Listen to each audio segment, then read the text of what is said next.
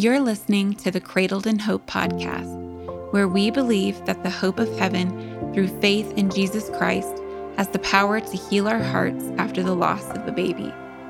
It's a pain no mother should have to endure, and we want this podcast to be a safe place for your broken heart to land. Here we are going to trust God's promise to restore our joy, use our grief for good, and allow us to spend eternity with our babies in heaven. I'm your host, Ashley Obliger. I'm a wife, mom, and follower of Christ clinging to the hope of heaven. My daughter Bridget was stillborn at 24 weeks in my first pregnancy in 2014. In her memory, my husband and I started a nonprofit ministry called Bridget's Cradle, and God has given us purpose in our pain, and we've seen beauty come from ashes. Although we wish you didn't have a need to be listening to this podcast, we believe God has a reason for you to be here today. We pray this time would be a source of healing for you as we remember that Jesus cradles us in hope while he cradles our babies in heaven. Though we may grieve, we do not grieve without hope. Welcome to the Cradled in Hope podcast. Hello, friends, and welcome back. You may recall in a recent episode with my husband, Matt, in episode 18, we mentioned the 5 love languages and applying it to how we supported and loved each other through our grief. Well, today we are honored to have Candy McVicker on the show, who co-wrote the book Holding On to Love After You've Lost a Baby with Dr. Gary Chapman, who is the founder and creator of the 5 love languages. Today we're going to talk all about how the love languages impacted her marriage after losing 2 babies and why she wrote a book about it. So let me introduce Candy to you, and then we'll dive into this conversation. Candy McVicker is an author, inspirational speaker, and devoted advocate for families who are grieving a baby or child.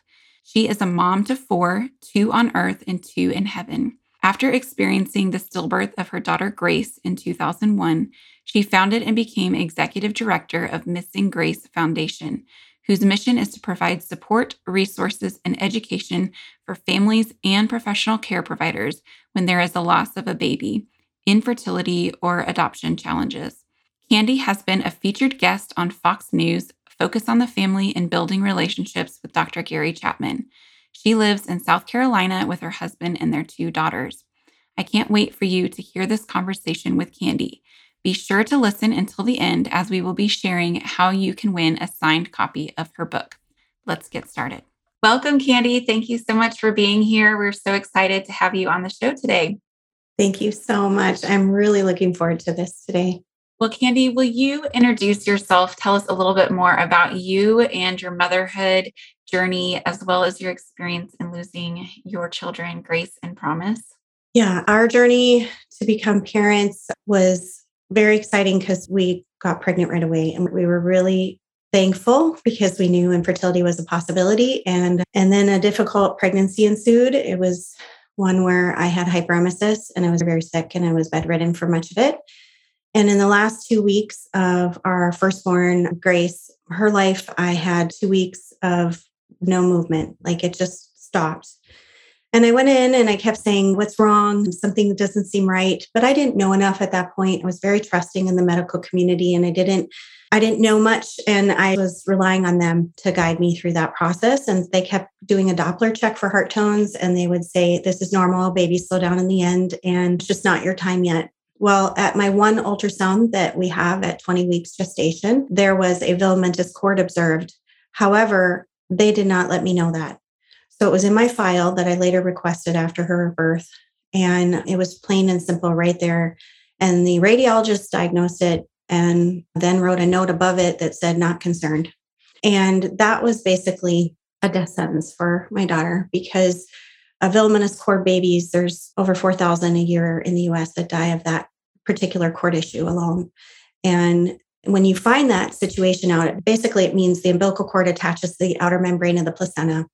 And it needs to usually be addressed with a cesarean section and a little bit earlier birth because the veins dry up and there's not as good of blood flow and nutrients going to the baby.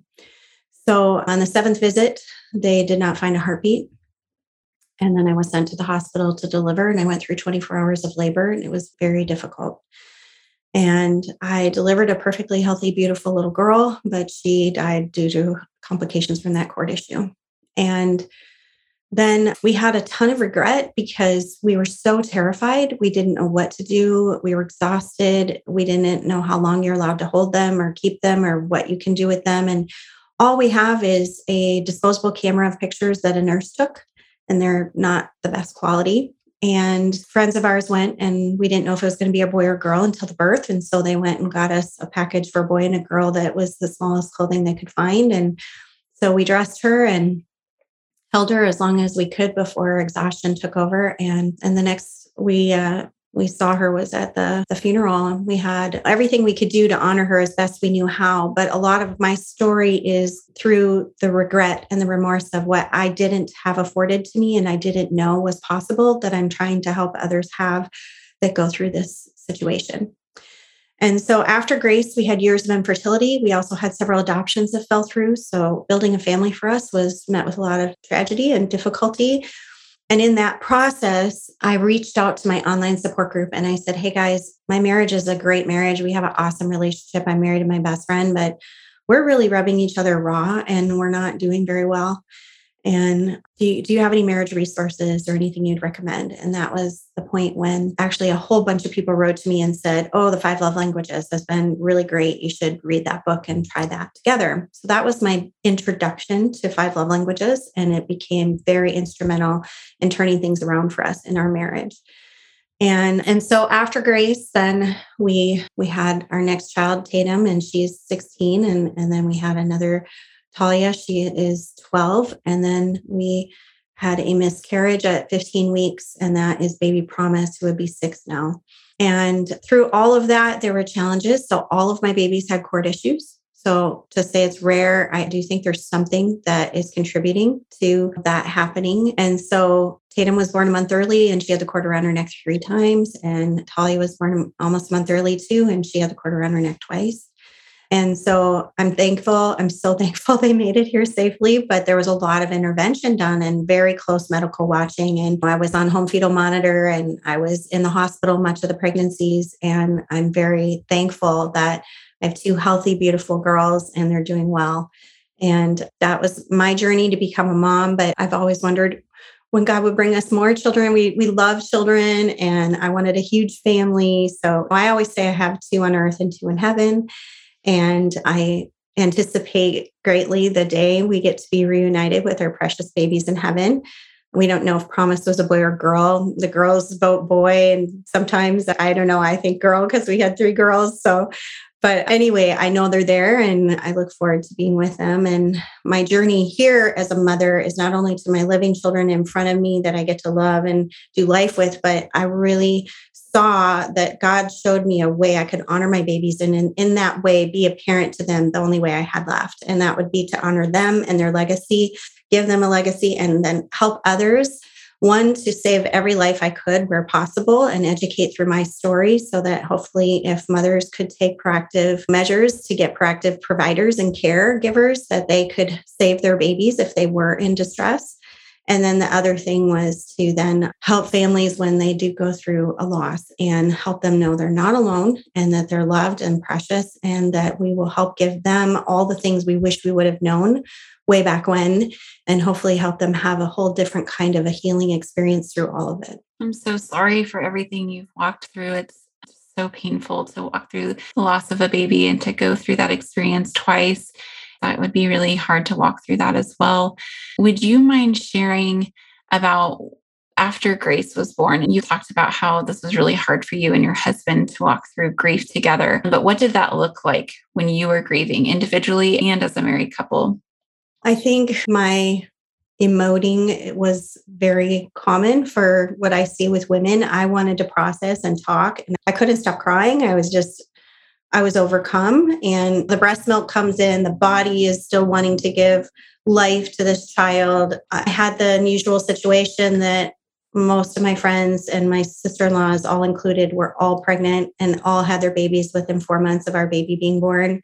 And so I was surrounded by babies all in the same time frame, watching them grow up, watching their celebrations and being invited to all their showers and all their things. So it was really intense and very difficult. And I also had physical things going on. So I was sickly at that time. And And so I was hurting so bad. I was so raw. And I have always been kind of a go getter and a capable person. And my husband was looking at me going, oh my gosh, what happened to my wife? I wanted to be in the fetal position. I didn't want to go to work. I could barely function. And so all of that was really challenging. And so he felt like if I'm a good provider and I'm strong for you, men tend to want to fix things and they want to take care of us and they want to protect us, and God's wiring in that way. And yet that wasn't helping me feel connected to him. That wasn't helping me feel actually the security that I needed. And I wanted that closeness that were more congruent in our grieving than what I was feeling.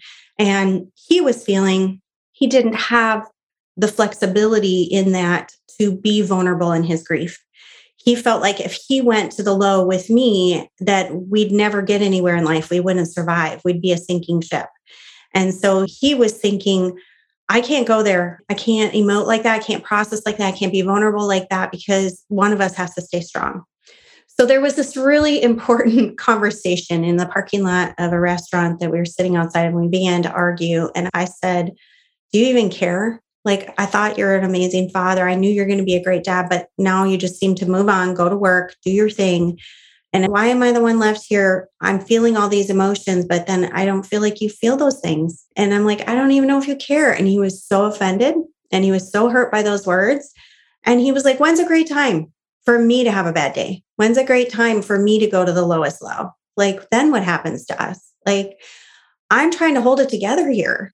And we had this really raw, hard conversation, but it was so beneficial. And we just got it all out there. And he's like, I'm afraid if I say her name, I'm going to bring you down.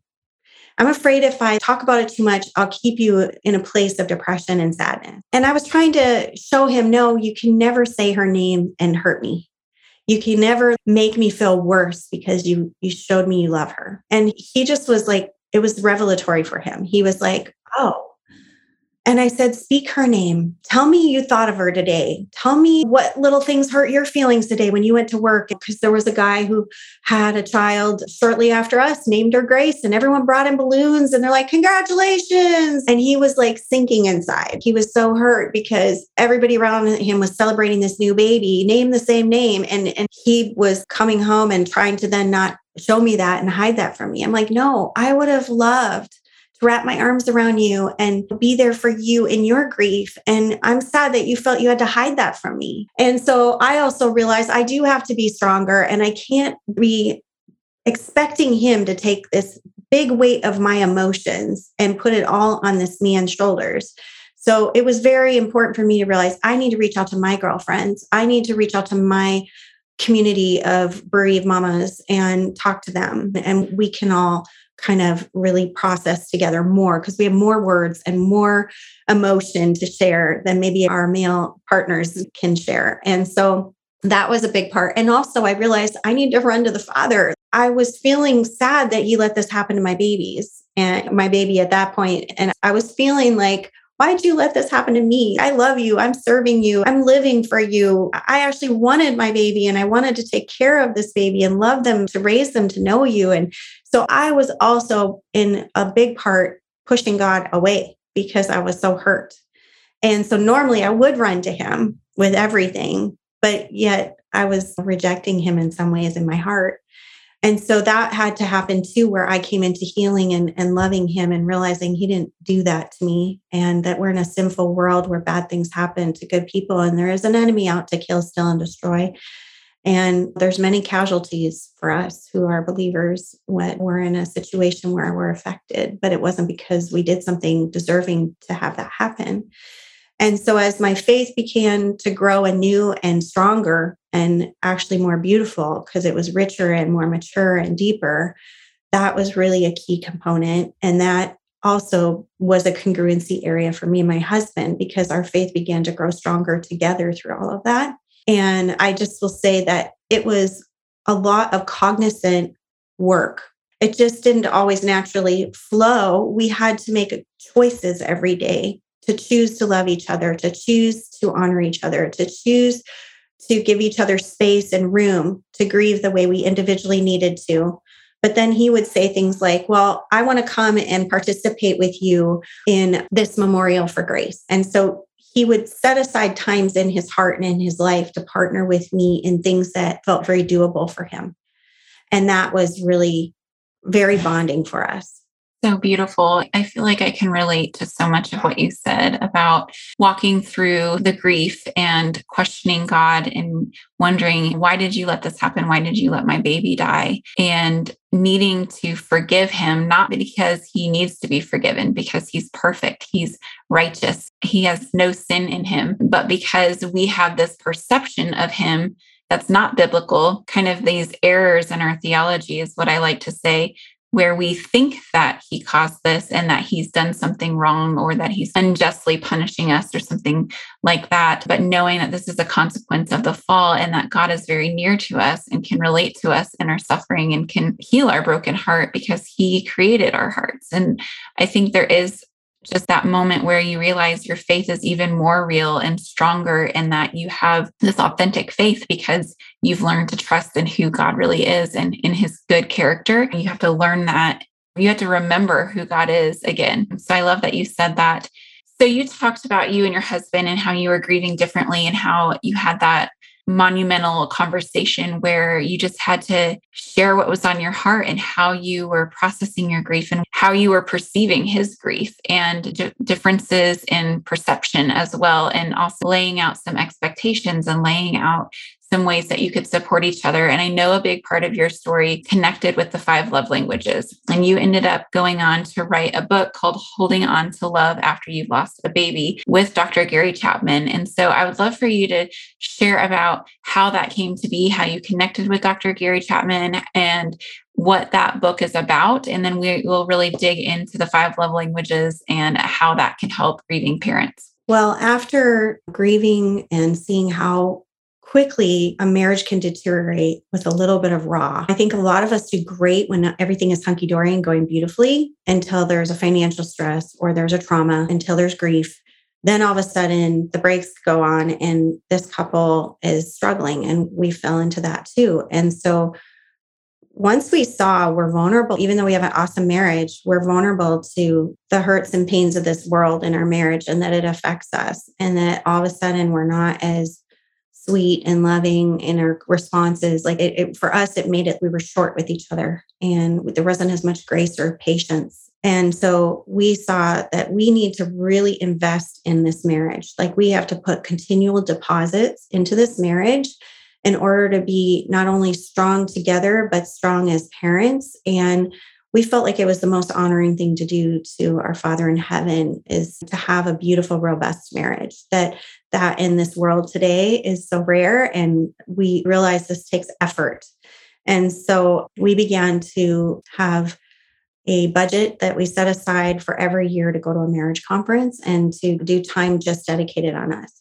Now, for me to leave my new little babies each time they were born, because that meant some point in the year that they were born, there would be a marriage conference or a time going away. But I saw that it really helped. Thankfully, we had relatives that we trusted and loved, and we knew that our kids were in amazing care and that they were being loved on like we would love on them. So I know not everyone has that resource, but we would go away for a full week, and it was so restoring and so beneficial to just have no uninterrupted conversations and to walk and hold hands and talk and process and just relax together and learn. It was always also an investment. Like, we're going to go learn something. Let's learn a new tool and put this in our marriage toolbox. And so we went to a conference. It was a Christian conference, and Dr. Gary Chapman was speaking at the conference. And I was just excited because I had been implementing this into our marriage and then we began to incorporate it into our grief support groups with Missing Grace. We would actually invite them into learning about the 5 love languages. And so we would give all the couples in our support groups the quiz, and then we would give them different challenges of things to work on over the next few weeks till we met again. And then we would come back and everybody would laugh and discuss how they were missing the mark because they were loving each other the way they wanted to be loved, not the way their spouse needed to be loved. And so as they began to implement that, it was a real game changer for them too. And so we saw a lot of positive of movement in this. And so when we went to the conference, I was excited to just share with Dr. Chapman how beneficial this book had been for us and that we were using it consistently in our support groups. And it was really a miraculous kind of encounter. Like, I can't quite explain how it went because I'm still blown away at how everything played out. But during one of the breaks, my husband went to get me a coffee, and I really felt the Lord's prompting to go talk to him and just tell him thank you. And I felt like the Lord said, "You're going to write a book together." And I literally looked around the room like, who said that? Like, I was like, I don't know where that thought came from. Because if you knew me, I've been told many times, you're going to write a book someday. And I would always say, no, there's enough books out there. It's all been said already. We don't need another story for me. Like, what is my story? It's nothing. It's not important, whatever. I wasn't dreaming about it. I wasn't hoping to do it. It was not on my radar. And literally a God thought drops into my head and he says, you're going to write a book with him. And I was like, who said that? Literally. And so I bargained with God about maybe could we not do that? And he was pressing in my heart to go talk to him. And so anyway, when I went up to him, normally he has a huge long line. There's all these people all around him. And in that particular moment, there was nobody next to him. And he just was like, hey, how can I help you? And I just shared with him about how much the 5 love languages was a game changer for me and my husband. And we were excited to come to the conference and hear him teach on the languages of apology and different things he was teaching on that week. And I just said, I would love to read a book if you could ever put out a book on grief and loss, because I just feel like it could really be applicable because I've been using it in our support groups and I find it is very effective. And as we're talking, he stops me and he said, do you know how many times I've been asked for that book? He goes, I get asked for that book all the time. But he said, I never had the right person to write it with. And the Holy Spirit's telling me right now, you're the woman I'm writing that book with. And he goes, here's my phone number and we'll talk with our publisher and we'll make it happen. And then sure enough, there was a phone call and they had decided this was a book they wanted to do. So I already had a yes to the book before I'd ever written a page. Oh my goodness. That is so amazing. It was really amazing. And then was the amazing journey of figuring out how to write a book. Like, I'm like, oh my gosh, this is, but thankfully I had a co-author who's phenomenal. And so he was literally a coach and a mentor, and he and his wife were, I don't know how to explain how sweet they are. They are truly the real deal. They're kind, they're loving people. They have a fantastic, funny marriage. They're super cool people. And he's humble and kind and very good at mentoring. And he helped me through all my fears and my hangups of why I couldn't write a book. And I would write a chapter at a time and he and his wife would review it and they would give me feedback. And then certain things we collaborated on and wrote together. And here we are today. It's so amazing. We hope you are enjoying this episode so far. We wanted to take a quick break to tell you about some other hope-filled resources our ministry provides to grieving families. On our website, Bridget'sCradles.com, you can find many resources on grieving and healing, including memorial ideas, quotes in scripture, blog articles, featured stories, recommended books, and other support organizations. We share ideas on how to navigate difficult days such as due dates, heaven days, and holidays. We also have a page with ideas on how to care for a friend or family member who has experienced pregnancy loss. In addition, every month I lead free Christ-centered support groups for bereaved moms called Hope Gatherings, both in person and online. You can find a list of upcoming dates and sign up for our next support group on our website. You can also join our private Cradled in Hope Facebook group for grieving moms to find friendship and support. We would be honored to hear your baby's story and be praying for you by name. Lastly, our Pinterest page has beautiful graphics of quotes and scripture from this episode, along with many other resources that you can pin and save. We would also love for you to connect with us on Facebook and Instagram. You can find us on these 3 pages: Bridget's Cradles, Cradled in Hope, and my personal page, Ashley Opliger. We'd love for you to follow along and spread the word about the Cradled in Hope podcast. Now let's get back to our episode.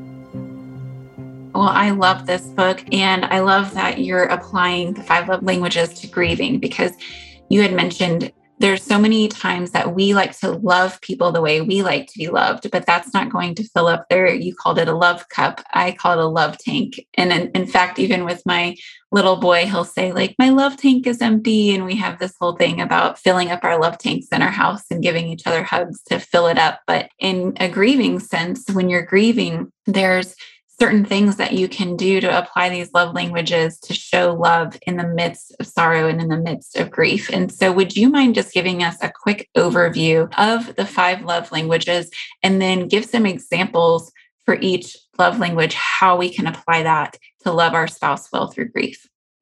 Well, there are 5 and they all apply. So first, I just want to say it's not that any of us hates any one of them and says, I don't like that at all.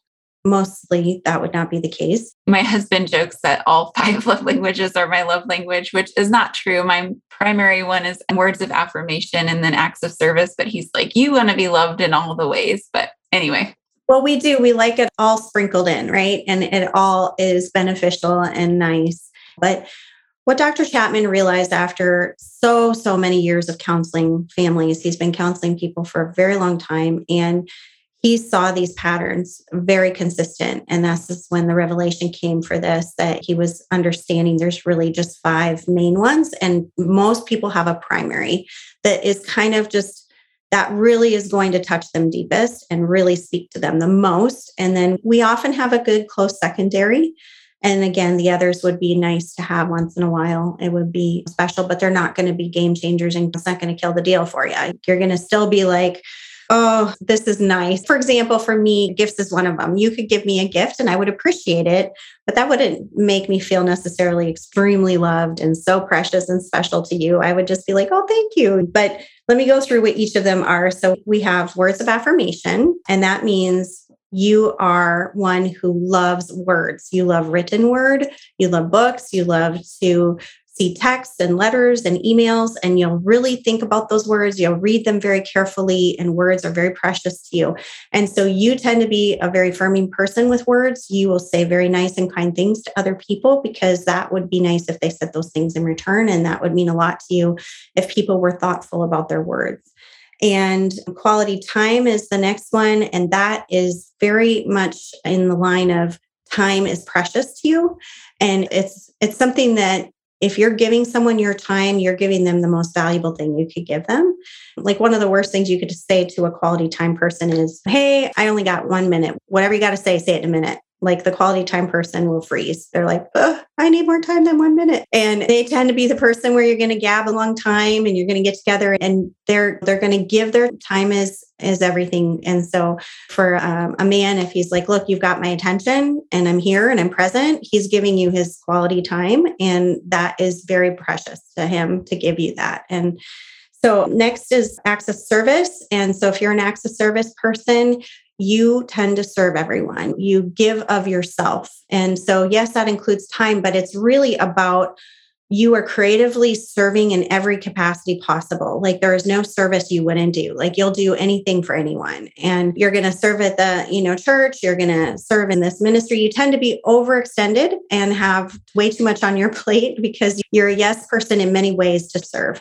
And this is the mom who goes above and beyond and does everything for her family to make it all perfect and just right. And they're serving in every way possible. Acts of service man, he's changed the oil. He helped to get the whole yard work done. He even made dinner tonight for you. He's doing all this stuff to try to show everyone his love. And then receiving gifts, that's where it's not just every year you get a box of chocolates. That wouldn't be a receiving gifts. An example of receiving gifts is you went to a certain out of your way to get a special gift that is going to mean something. You think through Christmas and birthdays. You can't believe you want to make it so precious, so beautiful. So you want to see that, you got me the perfect thing. They're like after the perfect gift. Something thoughtful, meaningful, personalized. Yes. And it's really like the kind of gift that someone's going to display in their home or they're going to talk about forever because it just meant so much to them. You went out of your way to plan this special thing for somebody. And then the last one is physical touch. And physical touch is pretty self-explanatory. You love touch. It doesn't have to be the sexual part of it, though in a marriage it is. That's going to be especially important. but it's walking past them in the kitchen, touching their, back and putting your hand on their hand and driving with your hand on their knee. And they are a person who's touchy. Others would see them as touchy feely, and maybe they don't always understand this bubble of space. They might be in your bubble a little bit. So my husband is words of affirmation, physical touch. Those are his top one is words of affirmation. Second is physical touch. My top one is acts of service, and second runner up would be quality time. And so the funny thing, neither of us has each other's top one, right? So my husband will say all these beautiful things to me, and he means it with his whole heart. He's like, "Oh, I'm so proud of you. I love you. You're beautiful," whatever. He says all this stuff. And I'm like, "Yeah." So anyway, could you please get this done in the house? To me, words were kind of cheap. And I'm like, show me. If you mean it, you'll show me. Kind of was my idea. Put your actions behind your words and actually do something about it. And then giving quality time. If I'm going to give you my time, that I have a lot to do. My life is very full. And if I'm going to give precious time, then I feel like I'm really giving a lot of myself. Well, and with him, physical touch, I don't know. Fine. Hi, here's a hug. Okay. And okay, fine. I guess we can hold hands, but I'm not thinking about that. I was not touching him hardly. He was touch starved. Like he was, "Oh God, touch me, Lord Jesus, lay hands upon me." And so it was just very funny because I just had to learn. Like he would go, "Oh my I needed to feel that." Like just, I would go in the kitchen and put my hand across his back, and he's like, "That gave me shivers." And he just wanted to be loved on. And I had to think about that. I literally had to change my mindset that it's not less valuable just because I don't need it. It's not less precious or important. No, this is actually necessary for him to feel my love. And he's not going to feel very loved if I don't. Now, applying it within our grief, here we are, we're raw, we're being short with each other. Well, first of all, just to begin to understand, I need to love you differently because it's what we've been doing isn't working. So that starts to build back this cushion in our marriage because we're starting to fill each other's love tank. We're starting to give each other what each other needs. But then to apply it very specifically with grief. So here I am, I'm acts of service, quality time. So he sees that and he goes, "All right, I'm going to serve in our ministry together with you side by side." And I was like, that was really, you just filled my love tank so huge. And so he is the backbone of everything we do. He's always there behind the scenes, running things, taking care of stuff, troubleshooting, doing the financials, doing all these different aspects of the ministry. And I am better because of it. He makes me a better person and a better leader because I have this wonderful support in my husband with that, which then in turns, like he's going to get a whole lot of love in and he's going to get a lot of that loving touch. And I've learned I need to affirm him with these words. And so like, what would mean something so much to him? Well, he loves to be a good dad, including to Grace and Promise, right? So for me to say, "I am so proud of how you honored Grace today. You are such a good father." And he'd just be like, "Whoa, like that really touched me when you said that." And I wasn't verbalizing those kind of things. I literally was like a child who had to be taught. I had to learn a new skill. And so you're going to apply it in relation to your grief story and situation. And it's going to touch an even deeper level than it would outside of grief. Because in grief, we are so starved for the kind of love that is healing in our hearts, right? We need that. I love that, Candy. And something that you said reminded me of another marriage book that I have found to be really helpful, Love and Respect. And in there, that talks about the crazy cycle of when a man is not feeling respected, he doesn't show love. And when a woman is not shown love, she doesn't show respect. And when you're not getting the respect that you need, then the love's not coming. And then it's this crazy cycle because you're not showing what the other person needs because you're not getting what you need.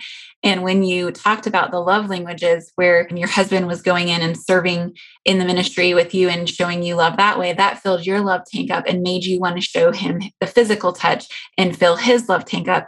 And I think it kind of comes back to that cycle is when we feel loved, we feel more like being loving. We feel like we want to show our spouse that same love in return. And one of the takeaways that we learned from the book Love and Respect was that it only takes one person to stop the crazy cycle. It actually doesn't take both people, because if I'm the one to start showing respect to my husband, that naturally receiving that respect, he's naturally going to show love. And so I found that to be very profound as well. And I think it ties in here. If you're listening to this and your marriage is on the brink or just struggling through grief right now, you can be the person to start this cycle and just start showing love as you're navigating and figuring out your love languages. And ultimately, all of this is about wanting to draw closer to each other, to God through your grief. So would you share about what grieving with hope looked like with your husband as you had this foundation of learning to love each other and support each other well in your grief, and how that strengthened your marriage and also your relationship with God? When you're in the dark place of grief, there is very little hope. You feel like this is forever. You feel like there's no end in sight. And I went through a long, dark time of that because we didn't have other children to focus on, and there was no other life in the home. We ended up getting dogs and pets and whatnot. But when you have a vision for your life and what you're hoping it will be with being a mom and raising children and going through this with your friends at a similar stage, and all of that was dashed, I was in a really dark place. So hope was elusive. And when we began to help others, and we saw that our story was being used for good, this was when God was really showing me that there is beauty for ashes. And I felt like I could see the redemptive work of God, that there's recompense and that God is gracious to give us so much more back than whatever the enemy stole from us. And that really changed our faith walk. I feel like we went so much deeper and my faith is so much stronger now. But there was a time where I just said, I can't even pray. Like it says, our spirit groans. And I was in that stage where I felt like, you already know what I want. I want my baby back. You already know what I'm sad about. I can't even say it. I just feel like it'd be futile repetitions. I just literally would cry and groan. And little by little, the Lord showed me his mercy, his kindness, his love, and his grief. Like I felt like he says, I weep with you. I wept when my son was on the cross. I felt like he was showing me his unending love for me and my babies was so strong. And as I began to feel his love for me, that poured out into my marriage. And then I felt like that poured out of us to others. And out of our fullness, we began to help others in need. And we would get these letters that says, our baby's alive because of the education you provided. We did what you said. And we went back in and we got another opinion. And that doctor ended up doing a crash C-section and saved our baby. And he said, if you had left here without that, your baby wouldn't be alive today. And that was like, oh my gosh, I treasured all these letters knowing we saved a life.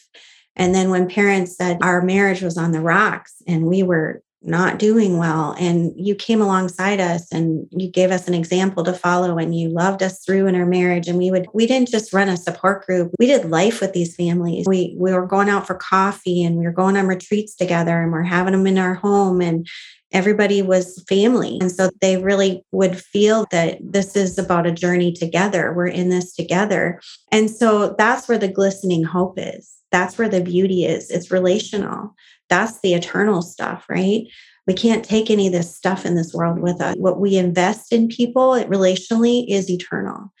And that's when you start to get excited. Like you start to see where the joy is possible and where it's not temporary. Like that's a long-standing, rich joy. And people would say, how can you do this? I think a lot of people just kept wondering, when do we quit? When are we done with this ministry? Because this is just so sad, so hard. I'm like, you have no idea the rich life I have because of the relationships I have.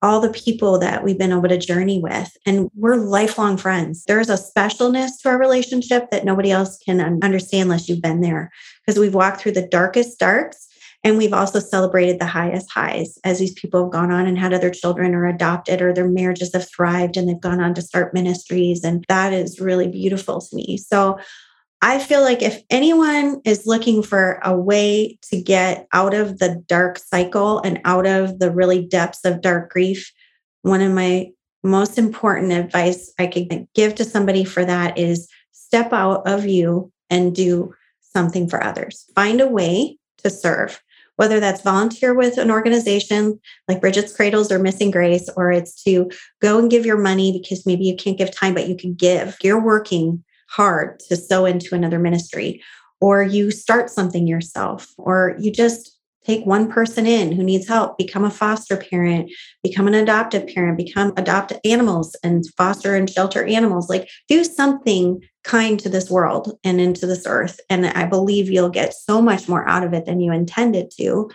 And God is really gracious to bring joy back into your life and hope back into your life. And I know for a fact you've experienced this. You've seen this in your own journey. And I can tell that. And you've graciously served and sown into all these other people's lives. And I know you're far richer for it, right? Amen. Yes, I 100% agree with everything you just said. And that's been my personal journey as well. And when we do support groups, our support groups are actually called Support and Serve. And so we do a support group and then we go sit at the tables and in fellowship with each other, we serve other families that are walking through the same pain that we have been in. And I feel like that's such a huge part of healing, is to step out of your own grief and to comfort others with the same comfort we've been given by God. And so I love that you said that. As we're closing, I would love for you to share about Missing Grace Foundation, what you started, what you do, what your mission is. Well, it evolved. And I hope that as I share this, you'll be encouraged if you feel led to do something. When I started, there was so little out there. This is over 20 years ago now. And when I reached out for help and support, I found it lacking and people didn't write back to me. I emailed and called people. And so I really felt the Lord said, that's because you're going to start something. And so it evolved over time. And I find that for a lot of us, if we knew how something would grow or become so big, we might never start because it just seems too overwhelming. But it came in stages. And so we had conferences we started to put on because I really wanted to save lives and I wanted to help educate and learn from whatever we've gone through. And so I put on conferences for both medical professionals and bereaved and adoptive families all together. And so those were really amazing events. And they would be all weekend events that would include memorial banquets and all kinds of things to honor our journey as bereaved parents and grandparents and family members, and then also learn. And so you could go to a track for grief and loss, infertility, adoption, health and wellness, or the medical track with CEUs and CMEs. Then I also was putting on support groups. And then I saw from support group after support group, all these people would come and say they had these tragic stories like me, and they were leaving the hospital with empty arms and no resources. Some hospitals might hand them a bear, some might hand them a blanket, some might hand them a book. And I found that nobody ever read the books. No bereaved mom just finding out her baby's not going to make it sits in the hospital and reads a book. And so that was also hard because I was like, they would find out all this good information from the book after the fact. And then it was too late. They're like, I wish I would have known those things earlier on. And so all of that was the impetus to begin to say, let's provide a care basket and tote, like a resource that the hospitals could have on hand. And so it has everything in there for before meeting baby, while having baby, and after being home. And so that was our idea, was we wanted to make sure they were resourced in every way possible. And our resource folder has a sheet. You pull out this one sheet, it's going to apply to you. It's not going to be complicated. These are the things we wish we would have done and we wish we would have known. And so it gets the mind thinking about possibilities. A lot of people will reject the baby, surprisingly, because it feels too hurtful. Like if I love them too much, it'll hurt too much. And so a lot of people I worked in the hospital for 10 years. And so that's a God story in itself, but God aligned everything for me to go in and begin working with a major metro hospital. And they were trying to clean things up after something very difficult they went through. And they wanted to have more support for the families going through loss in their labor delivery birthing center. And so I came in and I began to train up a team of people that would work with me. And we were on call 24/7. And we would go in and we would do doula services and video and photograph everything. I create a whole documentary of the baby's life. And then I would create a documentary video with my husband. And then they would have that with everything on there, the birth, any kind of baptism, any kind of ceremonies, the funeral, everything. And we would just walk through that whole time. And so what I was able to see what's helpful. I was able to see what people used in these baskets. And I was able to see what things that would be most beneficial during that whole process. And so that was the kind of just the evolving of that. It just kept getting more resources and we would make things a little bit better and improve on. And hospitals can order those in advance and they have them on hand. But also many people will just find out their best friend just found out there's no more heartbeat or she's miscarrying at home, and then they'll get those to help them through. And in those, there's everything from the outfit that they could wear. We have multiple outfits, knit, crocheted, sewn. There's blanket. We need to put the cradles in there. I know. I was going to say, we need to talk after this about our organizations partnering together. Yes. I was just thinking that. I would love that because that would be very precious to our families. And I love your cradles. So yeah, Missing Grace would be honored to have Bridget cradles in our care baskets. So anyway, there are books, but often I find out nobody's reading those till they get home. But often a relative sitting there waiting for baby to be born will thumb through and read the books too. But the literature is meant to answer every question. What are my rights? What am I allowed to do? What's going to happen now? Can I have other people come in and visit? And will my breast milk come in? When can I be intimate again? All these things. It answers all their questions, but in a very simple format. And then there is a hand and foot molding kit and a hand and footprint kit, and then a memorial bracelet, a memorial candle, comfort warmer. There's a lot of different things. So a lot of handmade items like you guys. We are heavy on volunteer needs, and we cannot do what we do unless people help us make all those things. And so when we did all of that, my goal was inspire others to do their thing, because there's no way we could be out there everywhere. And so I love to hear of other ministries. I love to work with other ministries, and everyone I can see just has their thing they're so good at, and we all complement each other. And so I'm incredibly grateful to see so many more available now. People would say, there's nothing in my entire state. They would tell me that. And I was like, oh my gosh, well, we'll do something then. We'll try to help, but that all takes money and fundraising. And so we would put on local fundraisers to try to get resources just for that community so that our hospital did have something they handed out. And so I think we're in a better place today. I do believe there's a lot more wonderful organizations popping up all over as people are being inspired to do something good. And I hope there's no town or village without resources. Amen. Right now we have a center in Minnesota, and people can go there, and there's a gift shop and a little library. And we have a volunteer room where everybody gets together and we make our baskets and totes and hand make all the items that go in them. And then you can call in and get support. And we also have both in-person and online support groups. And we will link all of that in our show notes and also in our Hope Guide. So you can find all about Missing Grace and her book on our website and in our Hope Guide. As part of this episode, Candy is generously giving away a copy of her book, Holding On to Love After You've Lost a Baby. She'll sign that copy. And then we will also be giving away through Missing Grace their Grace Care Tote. And Candy, would you mind sharing what will be in that care tote? Yes. Well, the totes and baskets traditionally are meant to be given to a family when they're learning there's a poor diagnosis or they are with their baby during the time they're going to meet them. But our tote is a really nice tote, and people do love to carry them around to just have on hand to carry whatever you want around town. And so you'll get a tote, and then we hand make memorial bracelets. And so depending on if you lost a boy or a girl, because they are gender specific. And then we also have what we love. It's a dad baby foot charm. So it's washers with a baby feet charm in the middle, and dads put it in their pocket, and they share how much they love to just put their hand in there, and it makes them think about their baby. And then we have a beautiful little figurine with a baby resting in the angel wings, and it's just very sweet. So you'll get a nice little version of our tote bag of some of the resources that parents get, and I hope it'll be a blessing for you. We love it, and we love what Missing Grace is doing, and for all of the time and energy that you have poured into your ministry, into serving grieving families across the country. So thank you to you and your husband for being obedient in that calling and honoring Grace and Promise's lives to bring hope and healing to the world. And we love to partner with other organizations because we feel that we can build the kingdom and share more hope. And so we would love to provide our cradles to your organization and partner with you in that way. So as we close, would you share how listeners can get connected to you, your website and social channels for yourself and for Missing Grace? Sure. Well, my personal website is candymcvicar.com. It's CandyMcvicar.com. And Missing Grace is linked in there as well. and then also Missing Grace Foundation. So it's just missinggrace.org. And Grace, by the way, is my firstborn's name, but it actually stands for Grieve, Restore, Arise, Commemorate, and Educate.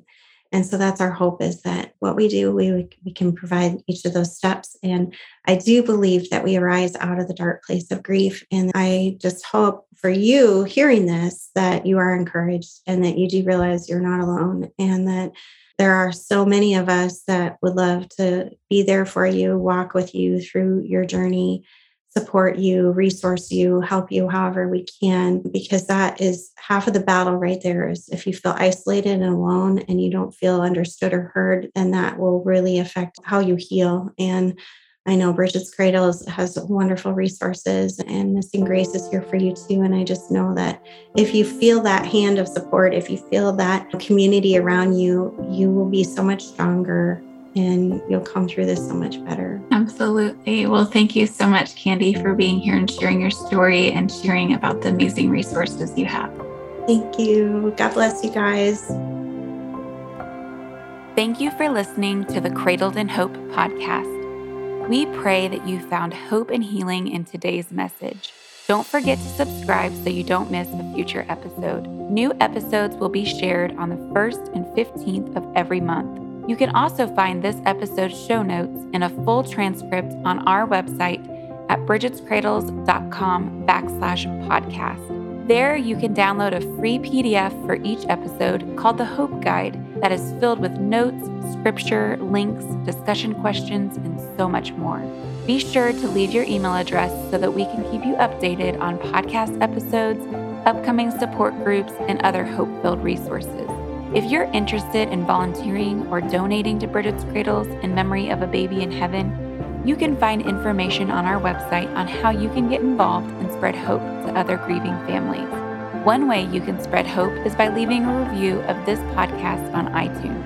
Consider the 2 minutes of your time as a way you can personally share this hope with a mom whose heart is broken and needs healing. Thank you so much for listening and sharing. Until next time, we will be praying for you. And remember, as Jesus cradles our babies in heaven, he cradles us in hope.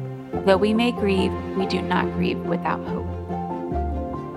This show is part of the ICT Podcast Network. For more information, visit ictpod.net.